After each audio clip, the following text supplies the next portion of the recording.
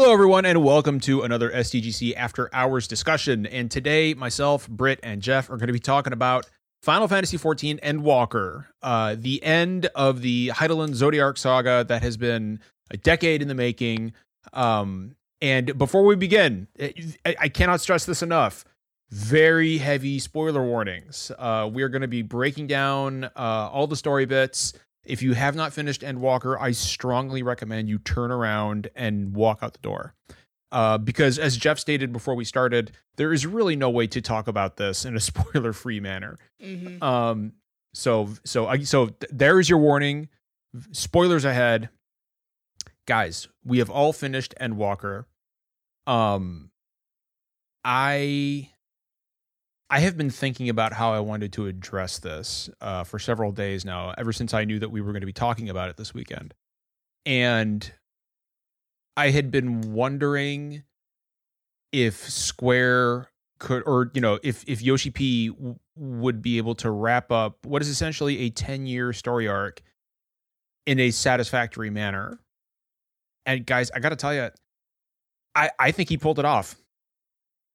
Yeah, I feel like it was a satisfying conclusion, Xenos aside, to the whole Hydaelyn Zodiark storyline. The last time we recorded about Final Fantasy was the end of Shadowbringers, and I remember being really upset that Emet-Selch wasn't the final arc in the story, because it felt like he wrapped up the whole storyline kind of neatly in a little tight bow, and then of course Fandaniel came along. But just I'm glad it really was Emet-Selch in the end. He was the main character. Pretty much. And I'm kind of glad now that I've finished it and thinking back on it now. I'm glad we got Shadowbringers to kind of like fall in love with Emmett, and then like this expansion was clearly just pandering to the Emet-Selch fans, because it was so filled with him, and it was just so much fun to be able to engage with him in the way that we did. I gotta tell you. No, Jeff, go ahead. No, go ahead. My quick hit on it is I agree. I think it's a very satisfying conclusion. Not perfect, not without its flaws. I'm sure, we'll get into that. Maybe there's some pacing stuff, but I think it's a tricky thing. I think I don't really want to compare this to other expansions, because I don't know if it's entirely fair. I think, going right up against Shadowbringers, you could argue that's probably a stronger overall complete package in terms of story, because it's so focused, because it's kind of confined to the first. But this isn't just an expansion per se, right? Like you said, it is a conclusion to 10 years of story, and it has to not only deal with the Endwalker stuff, it has to wrap up loose threads from 10 years of stuff. So I think, I'm fine with it maybe being, a little messier, I guess, than Shadowbringers, because some of the highs are so high, and because the payoffs are so good for some stuff that's been left for so long. So I think that's my take on it. But definitely, I'm very happy with it. Agreed. Well, and talking about payoffs, I'm gonna kind of I'm gonna be jumping back and forth between things I liked, and things that legitimately stunned me, and there were so many surprising moments in Endwalker, and the one that sticks out in my mind the most is the revelation that Fandaniel is actually Amon from Final Fantasy III. I definitely think we're gonna get more of that storyline just from that era, like, the more we go. I don't think it's going to be like main story like it is, but I definitely think we're going to get more story bits on just like Amon and Zombie. I didn't quite understand that. I haven't played Final Fantasy III. What I got from it is Fandaniel was Amon, who was someone in the Allagan Empire, but I felt like that part, I don't know, I struggled to piece together his backstory a little bit. So did you play the Crystal Tower raids, the Crystal Tower story? Yeah, 2 years ago when I started the game, and I gotcha. So I don't remember. I remember bits and pieces. Like it's, and I'll say this quickly as well. I mentioned this on Twitter. I think right around the time I started Endwalkers, I'm glad this is wrapping everything up, because I feel like this is probably the first time I've really felt the story buckling kind of under all the baggage, I guess, and all the story. Like, I'm constantly having to Google names, and I love that the game will pull a random side character from 8 years ago and bring them back into the fold and make them. I love that.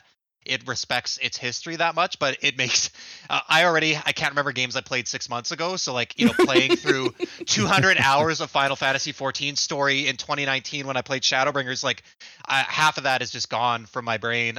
So yeah, sorry, I don't remember the Crystal Tower raids.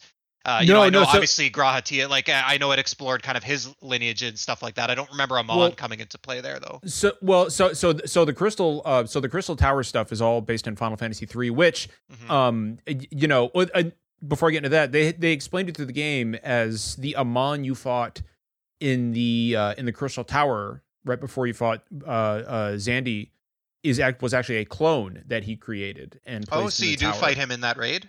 You do. Mm-hmm. Okay. And I was like, wow, of all the Final Fantasy characters, Amon. But then, and I was like, that's an interesting choice. But then I remembered that Final Fantasy 3 is Yoshi P's favorite Final Fantasy game. Really? I didn't know that. Yeah, which is why we got such a deep dive into all that Final Fantasy 3 content. In the series of 24-man raids. And so I love the fact that Yoshi P included such a little love letter to his favorite Final Fantasy game in Endwalker. I just thought that was really fucking cool. Well, it's also just kind of cool that, you know, he took this project and made it his own, right? Like, and it came out killer. So it's very satisfying as a player and also just as a fan of Yoshi P to you know, now knowing this and being able to experience it.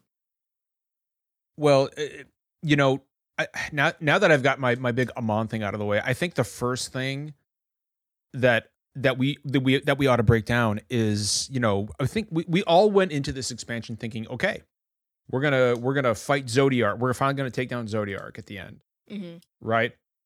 That's not what happened. Zodiark Zodiark is the first primal that you fight. Right. I honestly loved it like that, and me too. You know, and I think I said on our 5.3 discussion when we were talking about Fan Daniel and Brit's love for him, but you know, I said like I trust Yoshi P and I trust the writing team, and I'm sorry I can't remember her name. I know there's the lead writer for Shadowbringers and Walker, that she did both of them as well, but you know, I love when things subvert your expectations, and it's really hard, and I know it's divisive sometimes, but yeah, I loved where the story went, and I love that they got that stuff out of the way, because honestly, I think in hindsight, fighting Zodiark at the end and defeating him would be very underwhelming compared to what we actually got. In my opinion. Because so we actually went to the I don't know about you guys, but I think probably a large portion of the audience thought that the moon was going to be the final area. I thought it would be later. Can I just touch on that real quick? Can I just? Please, Brett. Please. Like, you can ask Jeff. I was really annoyed by that part. So, like, and I was thinking about it last night because I knew we were having our discussion. I was thinking about my highs and lows, and I definitely feel like the moon is my low point. And I don't think it's bad. I think it feels like they wrote the first half of the game up until the moon, and then they wrote the second half after the moon. And the pacing feels very weird at times. I think once you get to Elpis, I think things finally flow like they're meant to, but like up until the moon, it was very strange, and I was really like annoyed that they put so much focus on the moon, and you're only on it for, it's like probably the smallest map in the expansion, and you're only on it for a little bit, and then you just kind of leave, and you never have a reason to go back there again. Like, not even for the Loporrits, which are fucking amazing. They're some of my favorite characters. Because that's gonna change when the Beast Tribe stuff comes. Right. When they come to you, like, you know, so it was a little disappointing that they put so much focus on the moon. Like, not just in the trailers, but like, you know, the very last scene in Shadowbringers, the very last story scene is you looking up at the moon. And I get that it's like a sign. It's not supposed to be like the moon itself is important. It's, Hydaelyn made the moon, that kind of thing. But it was just, I was so annoyed by that. And I'm so glad Elpis was immediately after that, because I was so sour, right, like, during all that content, because it was just not what I was expecting. Like, the Zodiark fight and everything. Like, I'm with Jeff. I like that they did it that way. I like that it wasn't just...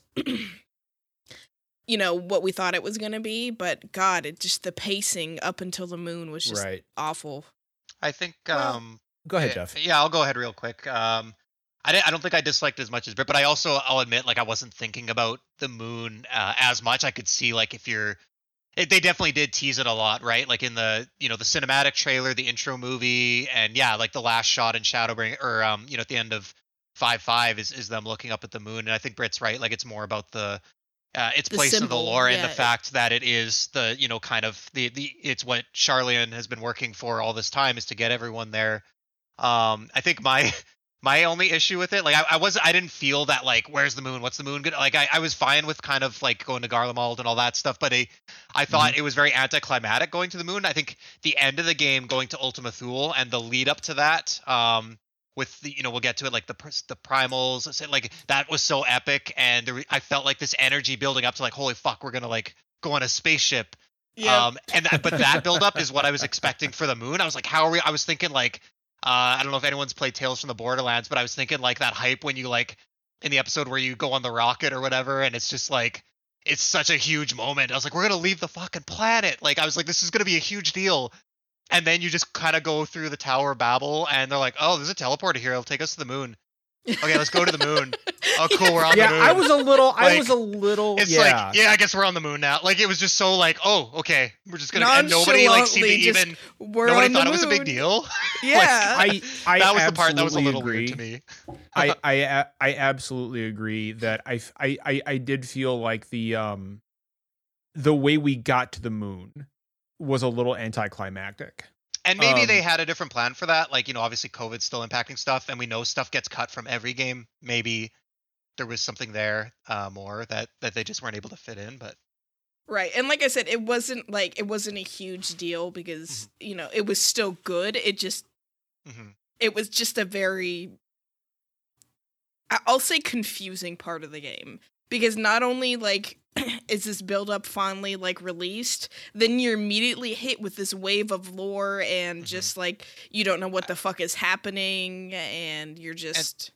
Sorry, I just want to, John, I know you wanted to say something. I just, no, what Britt please. was saying, because Britt and I talked so much while she was going through this. I think, what that reminds me is, I think, I don't know if my problem's with the pacing of the front half of the game. I think the issue I have, which Britt was definitely more frustrated than me, but, like, I still felt is, I think a game takes way too long to give you any kind of answers. It feels like the first half just leaves you so confused about everything, and just kind of keeps introducing more and more questions. And I think maybe we needed a little bit more nuggets of information along the way to kind of keep going, because it was very, like, just in terms of everything, just trying to figure out everything with the final days and what's going on, and Fandaniel and all this stuff.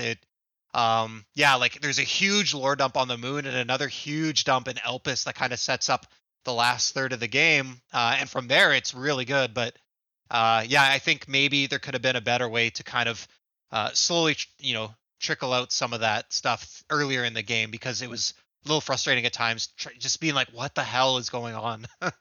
So let me just preface this by saying that I had to quickly go through the game. Not quickly, but I couldn't, like, speed run it like a lot of people could, obviously for the server and the queue issues, but also just because the game came out at a really bad time. Like, it just, holidays are busy for me, because, I'm a mom and I have kids. Yeah. And so I couldn't get through it as fast as, like, a lot of my friends could. So one day I was finally able to sit down and play, and it was through the Garlemald to the moon scene. And, like, by the time I got finished, I was just so tired and frustrated, because, like, I worked so hard to get to that point, and then I was just left feeling so defeated and confused. So, but after that, I definitely took it at a more slower pace, and I appreciated, the story and everything. So that's why I was so frustrated.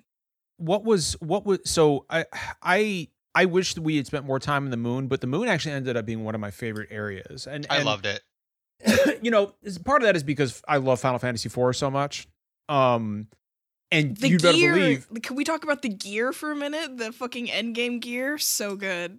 Oh yeah, all the Final Fantasy IV based stuff. Yeah, yeah.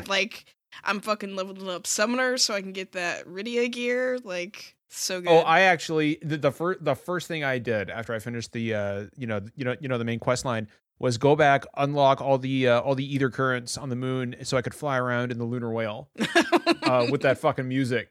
Oh man, I unlock all the ether currents before I leave a zone. I gotta. So this is another reason why it took me so long to play the game, is because when I go to a zone, I am OCD and I'm a completionist. I cannot leave that zone until I've gathered all the aether points, until I've done all the side quests, and there's literally nothing left to do in the zone anymore. Oh my god.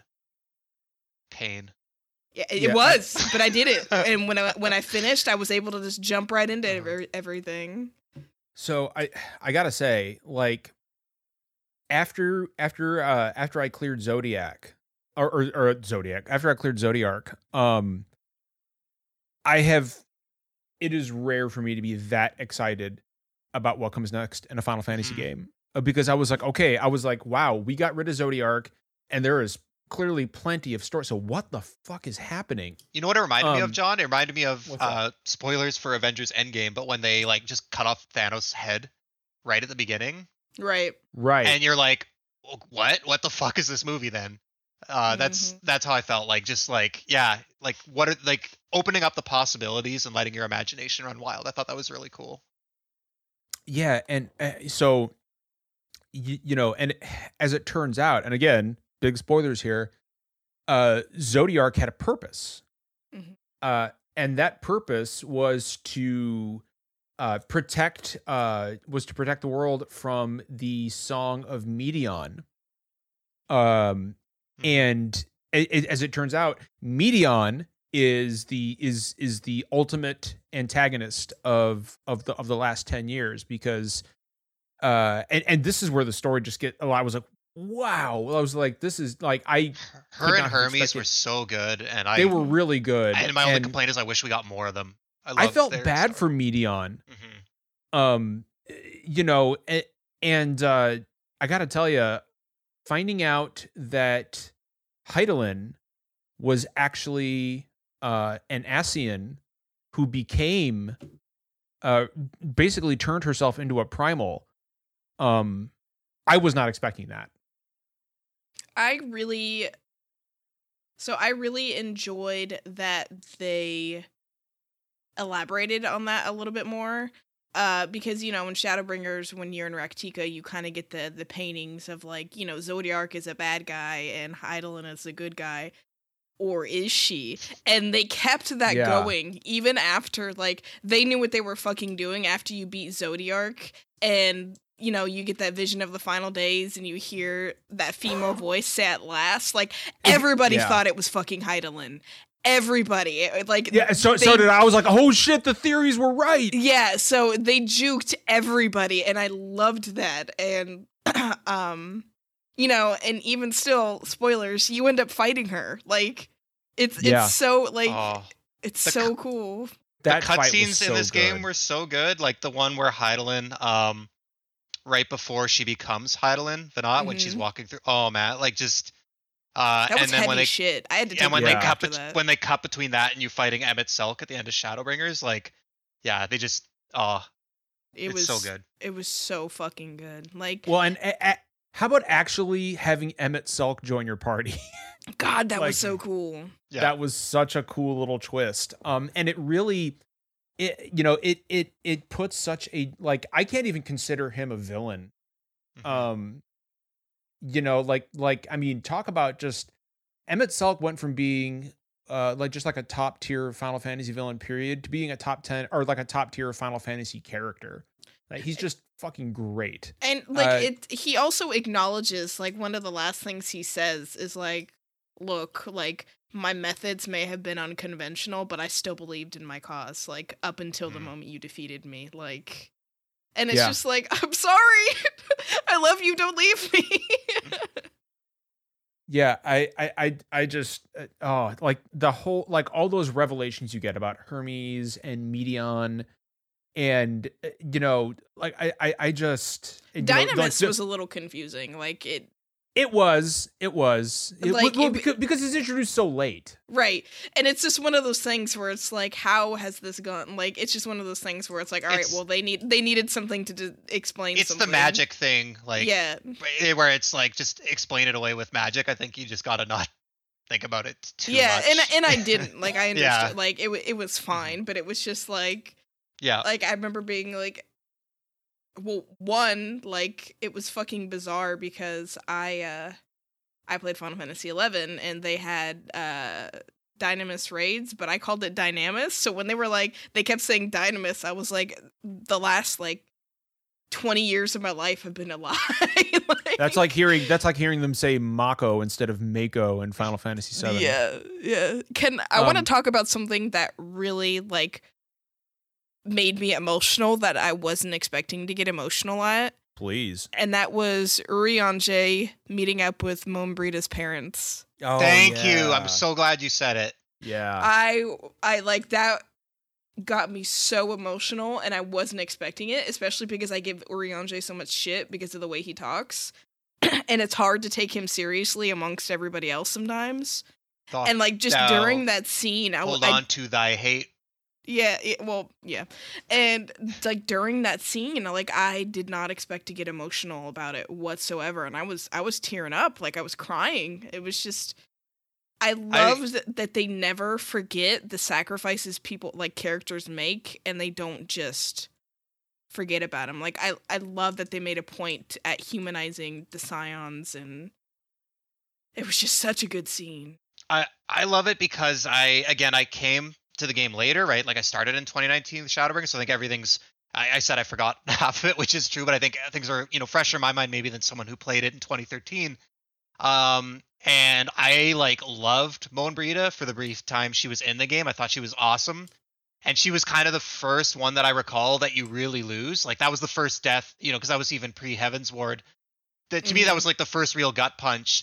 And I felt like the game and even all the players and people I talked to, I felt like nobody ever thinks about her, talks about her. And I think about her all the time. Yeah. I did too. And I felt like the game just kind of moved on and she's rarely mentioned. And that's always been one of my like minor complaints with it is just like, I felt like we were missing some closure there. And yeah, so I loved that we got that finally. I thought it was such an awesome throwback. So there was actually something that I wanted to bring up, and I had totally forgotten, and that was our very, and we're going to backtrack just a little bit here.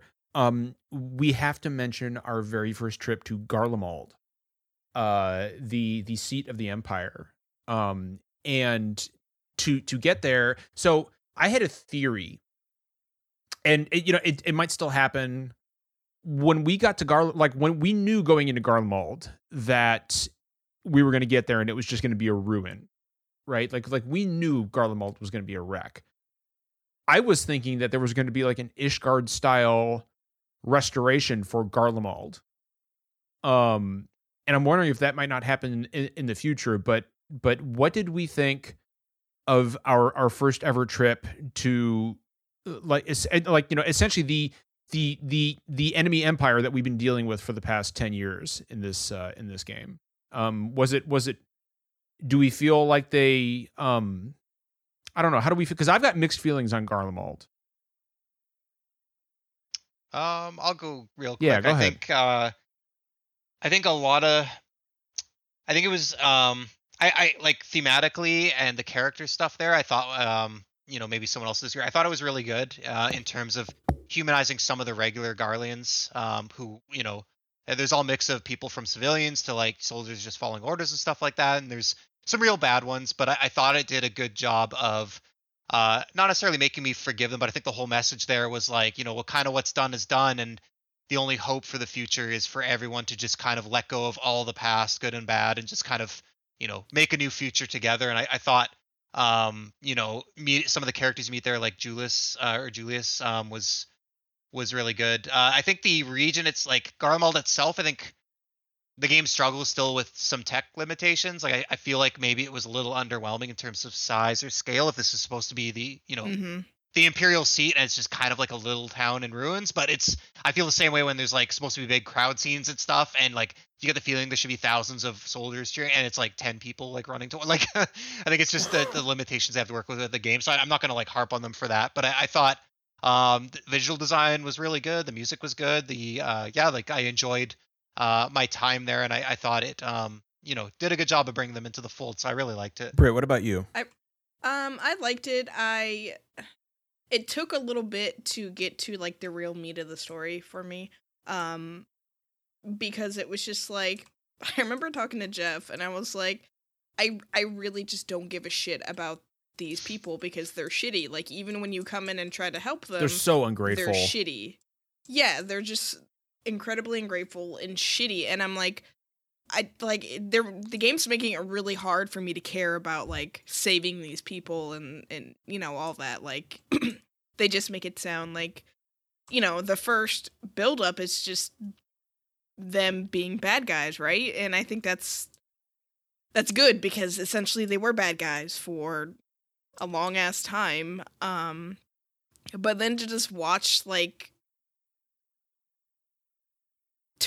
their downfall was just incredibly sad because it's like you realize that they were just people and you can't blame them for where they grew up and like what they were taught.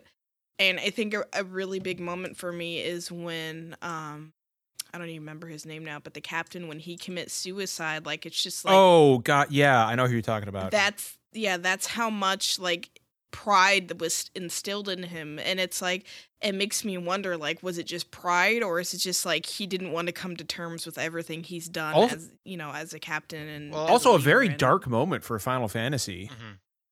Yeah, I think suicide was a big theme in this game, which I was a little uncomfortable about, and I know a lot of people were. Not just him committing suicide, but just in general, like all these worlds being like, we don't want to live anymore. That was Medion was essentially like, well, a euthanasia machine. The whole machine. thing is about what happens when people lose hope and give up. Right. Mm-hmm. Yeah. And just real quick on Garlemald again, I don't know if it was revelation in this or if it was known before, but maybe I forgot. I didn't realize that their land had initially been taken from them, and they were pushed out, and it kind of makes sense that they're trying to, I kind of get why they are the way they are. Like they've already had that loss and had to carve back out their own place, and now they're just kind of planting their feet and saying, right. We're nothing's, we're not going to move, we're not going to budge. This is who we are, and we're not, the whole world kind of fucked us over, so, we're done with them. Right, and it's a good.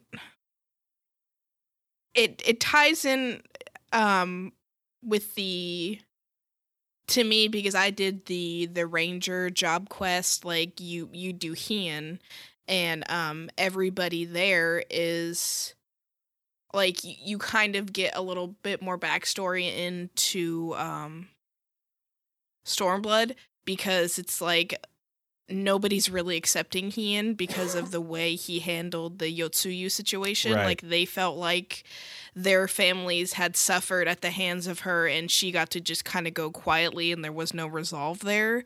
So that whole storyline is you working through that.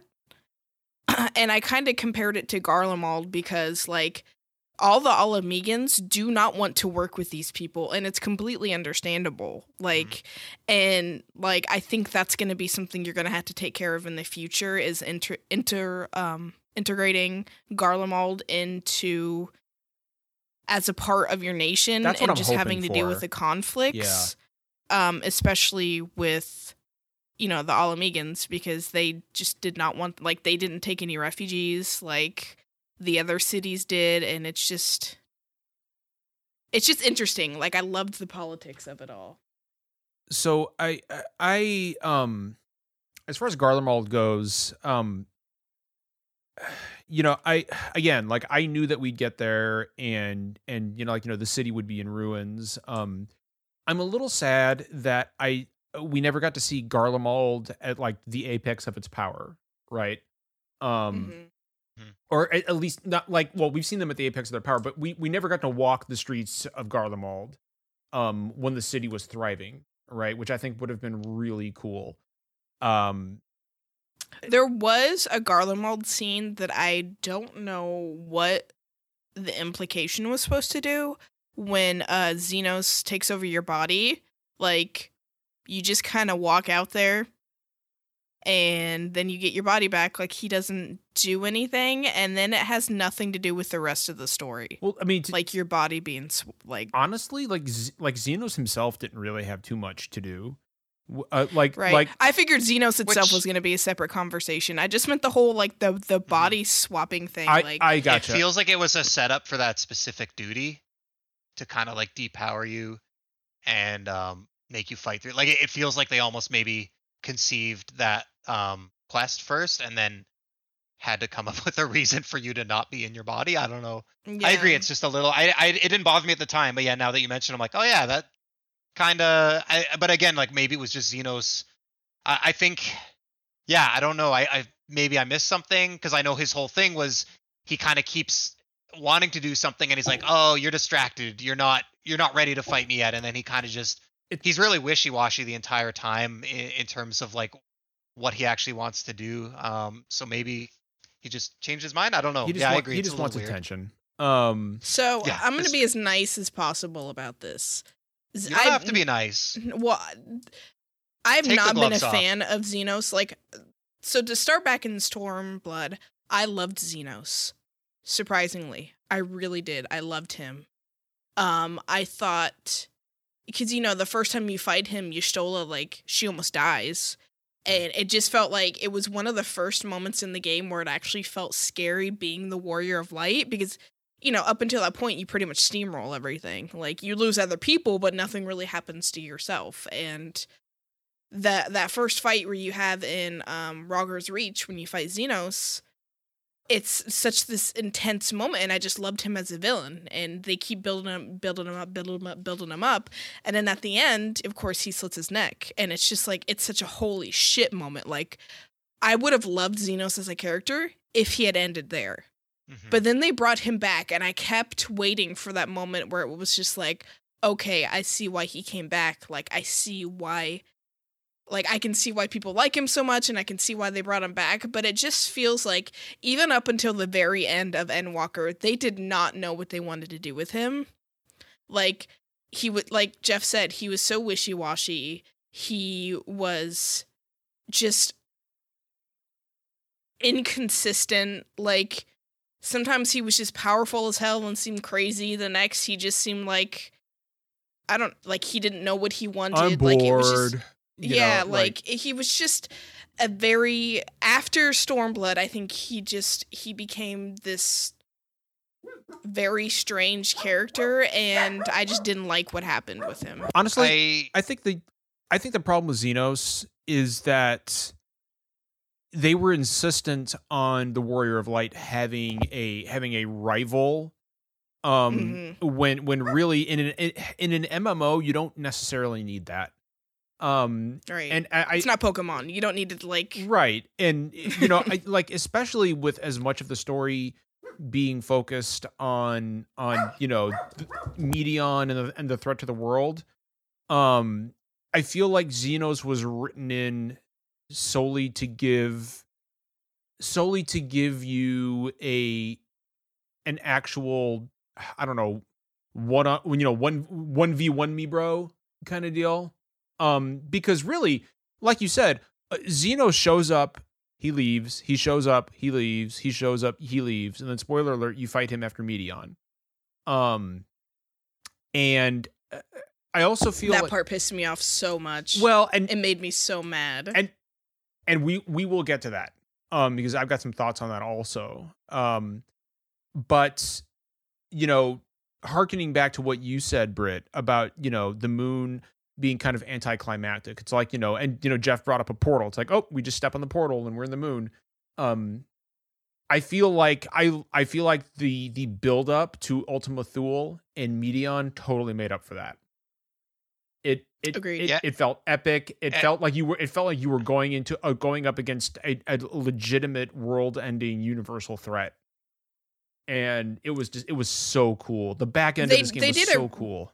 They did a really good job of introducing a new character as a threat that was like an old threat, if that makes sense. So it didn't just feel like they shoehorned in this character to be like the last boss. It genuinely felt like there was lore built around this, and it felt like a good conclusion, like a good concluding boss fight. Just to weigh in on Xenos before we move on, I agree with everything both of you said. I think I actually liked at the end how he's kind of a foil for the warrior. Like I liked that they're like, he's like basically like, I'm you, you're me. Like I don't know, it's kind of interesting because it's almost like a meta commentary on like, yeah, like we are like just, you know, grinding shit out and do these raids over, and like we want to, the players want to do the extreme or the savage or whatever, like they want that endless battle, I guess. But it definitely, to me at least, it's very clear that that's just something they came up with at the end. It didn't feel like I didn't feel any of that from anything between Stormblood and now. It definitely seemed like they just tried to come up with the most interesting way to kind of send him off. And I also agree. I think it sucked that came right after the Medion fight. It should have been before it, because the Medion, like you said, the Ultima Thule and Medion build-up and that fight was all so good. And I would have loved if we went right from there to kind of that nice send-off at the end of the game. But just wedged in between that was Xenos just like, all right, bro, let's go. Like, I did, at that specific moment in time, the last thing I wanted to do was fight Xenos. I think they should have found a way to do that before somehow. So that's the only thing I have really to add. And then you got to fight on his back. Like, you got to depend on him to fight the last boss. That was fine. That was cool. So yeah, that whole scene was cool. Don't get me wrong, but I was just so salty and bitter about it. Like, ugh. I don't need you. So well, it's like it's like that old movie trope. It's like, you know, I'm the only one who gets to kill you, and you know, but Ultima Thule itself was like, I felt threatened every moment I was there. And it is such an alien place compared to the areas we're used to in Final Fantasy 14. And plus got the music in that area. Man, just the sense, you really feel like the whole theme is despair, and you really feel it. Even just the imagery, like the dragons, you know, their ghosts or whatever that you talk. It's just so haunting. I love that whole area so much. And it like, I will go there and just chill out and listen to the music. Like it's just. I took captures on my PS5. I just stood there for like 3 minutes, just listening to the music. It is so just good. Save the clip because it's. Yeah. I had a different reaction with Ultima Thule. It felt very depressing. Like, the music I thought the music was incredible with the tone it had set, that it was just very somber, and I wanted to rush it because it was giving me anxiety. I was like, I don't want, like, I just want to get the fuck out of here. I get that. Like, not in a bad way. Like, it was very intuitive that way. Like, it was meant to be that way, and I get it, but like, it just, like, it added to that panic effect, you know, like, it added to the, like, we just need to fucking get this shit done so I stop losing people, you know. Yeah, I liked. Oh, I'm sorry, Jeff, go ahead, buddy. No, I was just gonna say, I really liked and I mentioned this to Britt. I think the fact that the entire final race was called Omicrons was like a huge trigger for me, because games are my escape from my COVID anxiety. Oh God, yeah, like it was such bad timing. I play the game to try and forget about it, and like all I think about all day is fucking Omicron, and I have to just struggle to breathe and eat and sleep, and then I can escape into a game and forget about it a little bit, and just seeing that text on there, I was like, oh my God. Yeah, no, like talk about bad timing. So I don't know, maybe that affected wasn't as interested in theirs, but the dragon story, and kind of, fucking love that, I saw a tweet that's like, oh, the thing I love about Final Fantasy 14 is how serious and grounded they take their world. Oh, by the way, the dragons fucking came from space. But I thought that was really cool, getting a little bit backstory for Midgardsormr, and stuff like that. And I thought their story was really sad, and retroactively made the Dragon Song War and Heaven's Ward and stuff. They fled their home to come to this new planet and still had to go through all this suffering and stuff. And the fact that some of them still came through, I don't know, that whole story, their whole race, I thought was really, really interesting. And I liked the I don't remember what their name is, the ones right after that as well, the next segment. They were just the really, Aya or the whatever. Yeah, they were just, I don't know, they kept popping really their heads out in a bubble. Yeah. I think the team was just flexing that animation a little bit, but I was like, why are you doing this? Yeah, I liked a lot of that backstory and lore there. I thought it was really cool.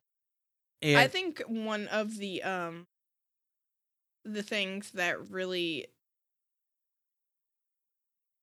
hit me the most was Estinian's death out of everybody's, because his felt the most like genuine. Like his felt like he genuinely would like had a cause to kind of fight for.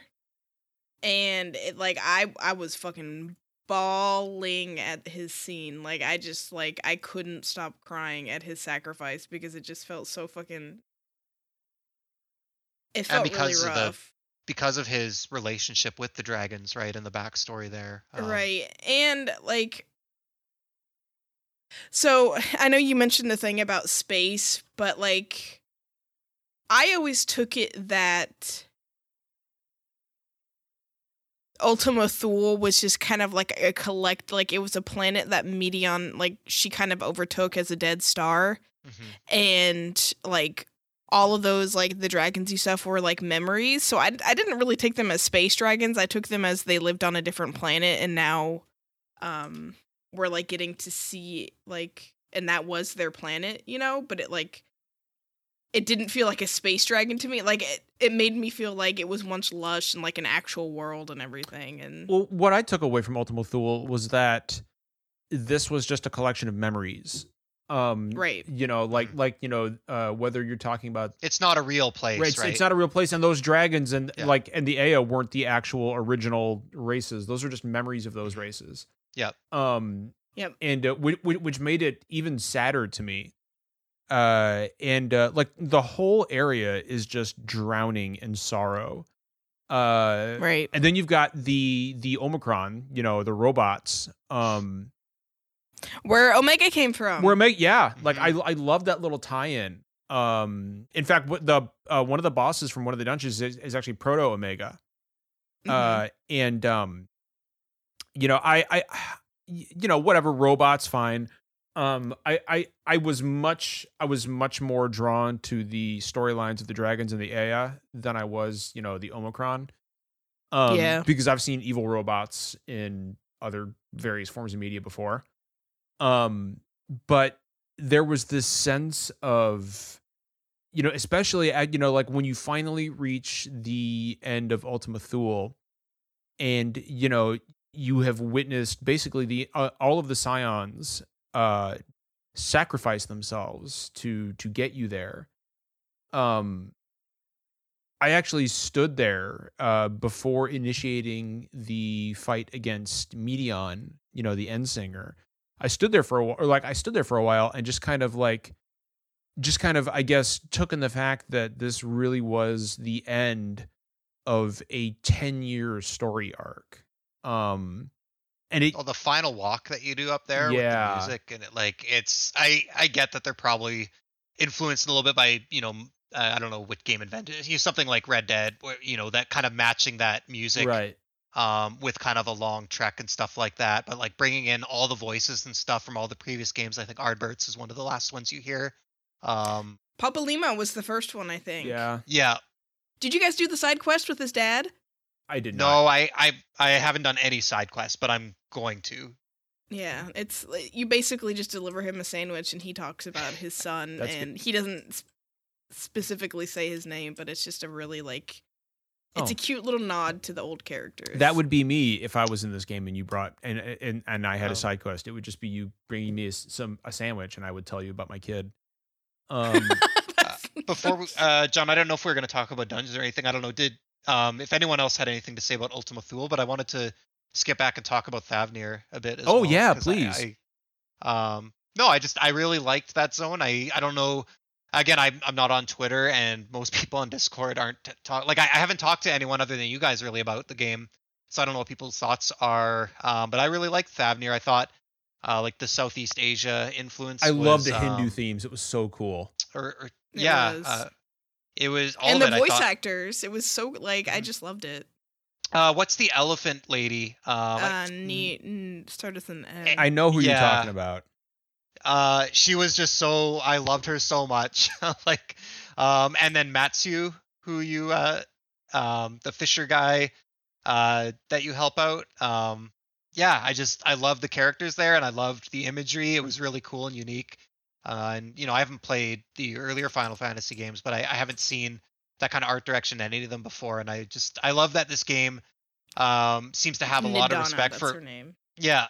But I love that the game has so much respect and desire to kind of, pay tribute to all these different cultures and areas of the world. And Emet-Selch kind of hints at the end that we haven't even seen so much of it yet. But yeah, I really love that region, and I'm glad we got to spend the second visit there was super depressing and dark when everyone's getting trampled and eaten. That I think I'm still scarred from that, but the piece before that, I think I'm glad we got to spend a lot of time there and really kind of dig in and experience it, because I really liked that part.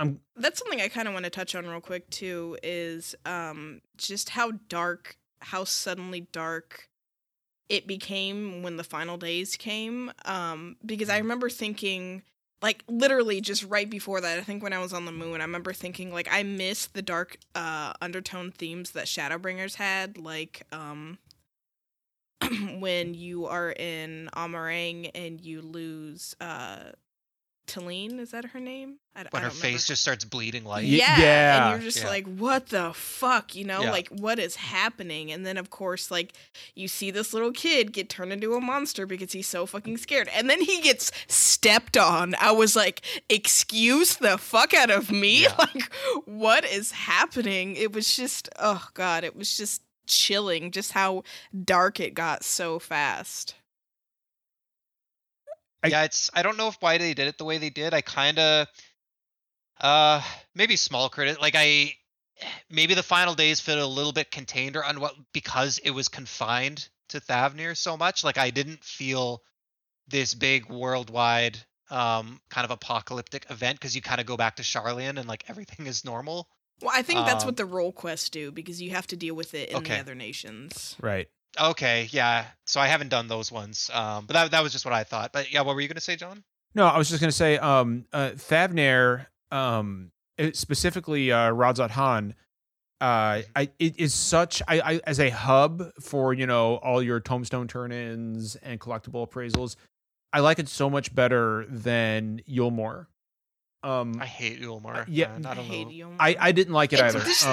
It's just a capitalistic city, essentially. Yeah. And it's like, well, Radzat Han, from a visual and oral standpoint, is just such a cooler experience, and it's very pleasant. And it's always nice to see, because like Yulmore could have been essentially any Final Fantasy area, right? But it is so rare to see an area in a game this large so steeped in something like mystic Hinduism.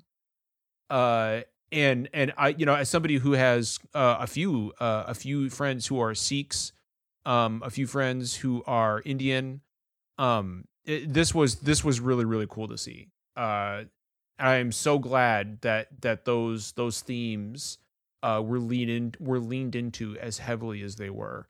It's always nice to see representation, right? Even like something that we don't particularly relate to. It's always just nice to see how inclusive they are, because what other MMO has like themes like that, has voice actors like that? Like, God, it's just cool. There is so much to talk about with Endwalker. I almost feel like you could split this up into 2 recordings. Yeah, pretty much. I really do. Because like we haven't even touched on the dungeons, which the dungeons were so which are good. some of the best in the entire. We still need to talk about the actual fight with the Endsinger and what happens afterward. And we're all. What was your haven't favorite really dungeon? Touched about the spaceship or anything Or either. the Ragnarok, the trip to like do we want to, because I've got to get going in about 20 minutes and I feel like we really could go for another hour. Would you guys be able to or even just a couple days, would you guys be able to record again like tomorrow or Tuesday? I'm available. Hey guys, this was part 1 of our SDGC After Hours discussion for Endwalker. We decided to split it up into 2 parts because there is simply so much to talk about. With everything you just heard, we didn't even get into dungeons, the end of the game, what we hope comes next, and we are going to get into all that stuff in just a few days. So I hope you enjoyed part 1, and please be on the lookout for part 2. Remember, kindness costs nothing.